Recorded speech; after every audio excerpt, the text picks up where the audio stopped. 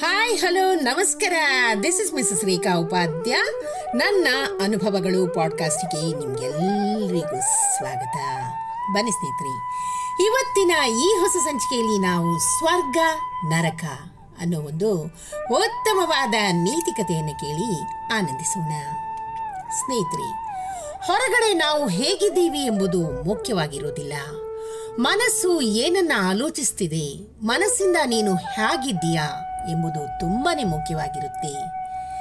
ಕೆಸರಿನಲ್ಲಿ ಅರಳಿದ ಕಮಲ ಸದಾ ದೇವರ ಪಾದ ಸೇರುವಂತೆ ಒಳ್ಳೆಯ ಮನಸ್ಸು ಹಾಗೂ ಒಳ್ಳೆಯ ಆಲೋಚನೆ ನಮ್ಮನ್ನು ಖಂಡಿತವಾಗಿಯೂ ಕೂಡ ದೇವರ ಬಳಿ ಕೊಂಡೊಯ್ಯುತ್ತೆ. ಸ್ನೇಹಿತರೆ, ಬನ್ನಿ ಸ್ನೇಹಿತರೆ, ಇದರ ಸಲುವಾಗಿ ಇವತ್ತಿನ ಈ ಸಂಚಿಕೆ ಮೂಲಕ ಒಂದೊಳ್ಳೆಯ ಉತ್ತಮವಾದ ನೀತಿಕತೆಯನ್ನು ಕೇಳಿ ಕಲ್ತ್ಕೊಳ್ಳೋಣ. ಒಂದು ದಿನ ಒಬ್ಬಳು ವೇಶ್ಯೆ ಸತ್ತು ಹೋದ್ಲು. ಅದೇ ದಿವಸ ಎದುರುಗಡೆ ವಾಸವಾಗಿದ್ದ ಒಬ್ಬ ಸಾಧು ಕೂಡ ಸತ್ತು ಹೋದ. ಅವರನ್ನು ಕರ್ಕೊಂಡು ಹೋಗ್ಲಿಕ್ಕೆ ಅಂತ ದೂತರು ಬರ್ತಾರೆ. ಅವರು ಇಬ್ಬರನ್ನು ಕರ್ಕೊಂಡು ಹೋಗಿ ಸಾಧುವನ್ನು ನರಕಕ್ಕೂ ಮತ್ತು ವೇಶ್ಯೆಯನ್ನು ಸ್ವರ್ಗಕ್ಕೆ ಕರ್ಕೊಂಡು ಹೋಗ್ತಾರೆ. ಸಾಧು ತಕ್ಷಣ ನಿಂತು ಬಿಟ್ಟ. ನೀವು ಇದೇನ್ ಮಾಡ್ತಾ ಇದ್ದೀರಾ? ನನ್ನ ಹೆಸರು ಸ್ವರ್ಗದಲ್ಲಿ ಇರಬೇಕು, ವೇಶ್ಯೆ ಹೆಸರು ನರಕದಲ್ಲಿ ಇರಬೇಕು. ನೀವು ತಪ್ಪು ಕಲ್ಪನೆ ಮಾಡಿಕೊಂಡಿದ್ದೀರಿ. ಎಲ್ಲೋ ಏನೋ ಎಡವಟ್ಟಾಗಿದೆ. ನನ್ನನ್ನ ದೇವರ ಬಳಿ ಕರ್ಕೊಂಡು ಹೋಗಿ, ನಾನು ಆ ದೇವರನ್ನ ನ್ಯಾಯ ಕೇಳ್ತೀನಿ ಅಂತ ಸಾಧು ಹೇಳ್ತಾನೆ. ಹಾಗಾಗಿ ಆ ಸಾಧುವನ್ನ ದೇವರ ಬಳಿ ಕರ್ಕೊಂಡು ಹೋಗಲಾಗುತ್ತೆ. ಆಗ ಸಾಧುವು ತನ್ನ ಅನುಮಾನವನ್ನ ವ್ಯಕ್ತಪಡಿಸ್ತಾನೆ. ನಾನು ಸ್ವರ್ಗಕ್ಕೆ ಹೋಗ್ಬೇಕು, ಆದ್ರೆ ಈ ದೂತರು ತಪ್ಪಾಗಿ ನನ್ನನ್ನ ನರಕಕ್ಕೆ ಕರ್ಕೊಂಡು ಹೋಗ್ತಾ ಇದ್ದಾರೆ. ಇದು ನ್ಯಾಯವೇ ಅಂತ ಕೇಳ್ತಾನೆ. ಆಗ ಭಗವಂತನು ನಸು ನಕ್ಕು ನುಡಿತಾನೆ, ಇಲ್ಲ, ಅವರು ಸರಿಯಾಗಿ ಕರ್ಕೊಂಡು ಹೋಗ್ತಾ ಇದ್ದಾರೆ. ಅದಕ್ಕೆ ಕಾರಣ ಕೂಡ ಇದೆ. ಸಾಧುವಾಗಿ ನೀನು ಸದಾ ವೇಶ್ಯೆಯ ಮನೆ ಕಡೆ ಗಮನ ಇರ್ತಿತ್ತು. ತುಂಬಾ ಚೆನ್ನಾಗಿದ್ದಾಳೆ, ಆದ್ರೆ ಅವಳು ಮಾಡೋ ಕೆಲಸ ಸರಿ ಇಲ್ಲ.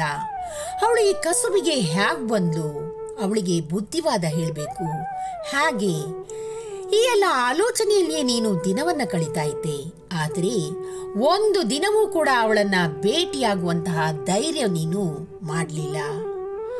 ಆದ್ರೆ ಅವಳು ಬಂದವರಿಗೆಲ್ಲ ಸಾರಾಯಿಯನ್ನ ಕುಡಿಸ್ತಾ ಇದ್ಲು. ಅದರ ವಾಸನೆ ನಿನ್ನ ಮೂಗಿಗೆ ಸದಾ ಬಡಿತಾ ಇತ್ತು. ನಿನಗೆ ಸಾರಾಯಿ ಕುಡಿಯೋ ಆಸೆ ಇದ್ರೂ ಕೂಡ ಸಮಾಜದ ಭಯದಿಂದ ನೀನು ಕುಡಿಯುವ ಧೈರ್ಯ ಮಾಡಲಿಲ್ಲ. ಸದಾ ನಿನ್ನ ಮನಸ್ಸನ್ನ ಹತೋಟಿಯಲ್ಲಿಡೋ ಪ್ರಯತ್ನ ಮಾಡುತ್ತಲೇ ಇದ್ದೆ. ಯಾಕೆಂದ್ರೆ ಜನಗಳು ನಿನ್ನನ್ನ ಸ್ವಾಮೀಜಿ ಅಂತ ಪೂಜೆ ಕೂಡ ಮಾಡ್ತಾ ಇದ್ರು.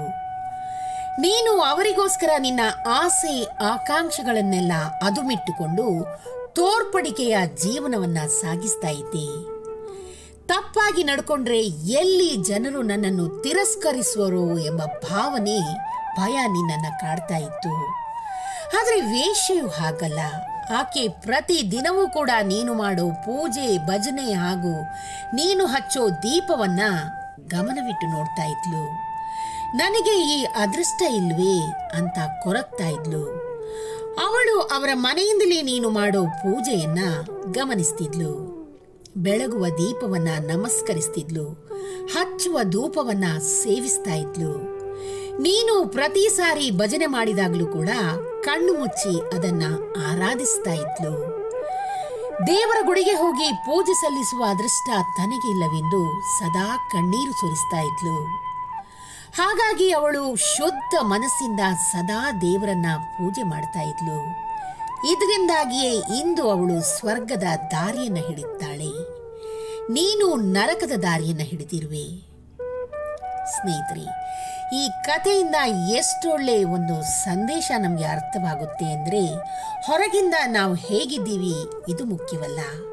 ನಮ್ಮ ಒಳ ಮನಸ್ಸಿನಿಂದ ನಾವು ಏನು ಆಲೋಚನೆ ಮಾಡ್ತೀವಿ, ಹೇಗಿರ್ತೀವಿ ಅನ್ನೋದು ತುಂಬಾನೇ ಮುಖ್ಯ. ಒಳ್ಳೆಯ ಮನಸ್ಸಿನಿಂದ ಹಾಗೂ ಒಳ್ಳೆಯ ಆಲೋಚನೆಯಿಂದ ದೇವರನ್ನ ಪೂಜಿಸಿದ್ರೆ ಹಾಗೂ ಧ್ಯಾನ ಮಾಡಿದ್ರೆ ಖಂಡಿತ ನಮ್ಮನ್ನ ದೇವರ ಬಳಿ ಕರ್ಕೊಂಡು ಹೋಗ್ಲಿಕ್ಕೆ ಸಹಾಯ ಮಾಡುತ್ತೆ ನಮ್ಮ ಒಳ್ಳೆಯ ಮನಸ್ಸು. ಇದನ್ನ ನಾವು ಇವತ್ತು ಈ ಸಂಚಿಕೆಯ ಮೂಲಕ ಕೇಳಿ ಕಲ್ತ್ಕೊಂಡಿವಿ. ಆದ ಕಾರಣ ಒಳ್ಳೆಯ ಮನಸ್ಸಿನಿಂದ ನಾವು ದೇವರ ಪೂಜೆಯನ್ನ ಹಾಗೂ ದೇವರ ಧ್ಯಾನವನ್ನ ಮಾಡೋಣ. ಖಂಡಿತವಾಗಿಯೂ ನಾವು ಆ ದೇವರನ್ನು ಸುಲಭವಾಗಿ ಕಾಣ್ಬೋದು. ಏನಂತೀರಾ? ಈ ಒಂದು ಚಿಕ್ಕ ಕತೆ ನಿಮಗೆ ಇಷ್ಟವಾಗಿದ್ದಲ್ಲಿ ದಯವಿಟ್ಟು ಇದನ್ನು ಲೈಕ್ ಮಾಡಿ, ಶೇರ್ ಮಾಡಿ ಹಾಗೂ ನನ್ನ ಪಾಡ್ಕಾಸ್ಟನ್ನು ಫಾಲೋ ಕೂಡ ಮಾಡಿ ಸ್ನೇಹಿತರೆ. ಧನ್ಯವಾದಗಳು.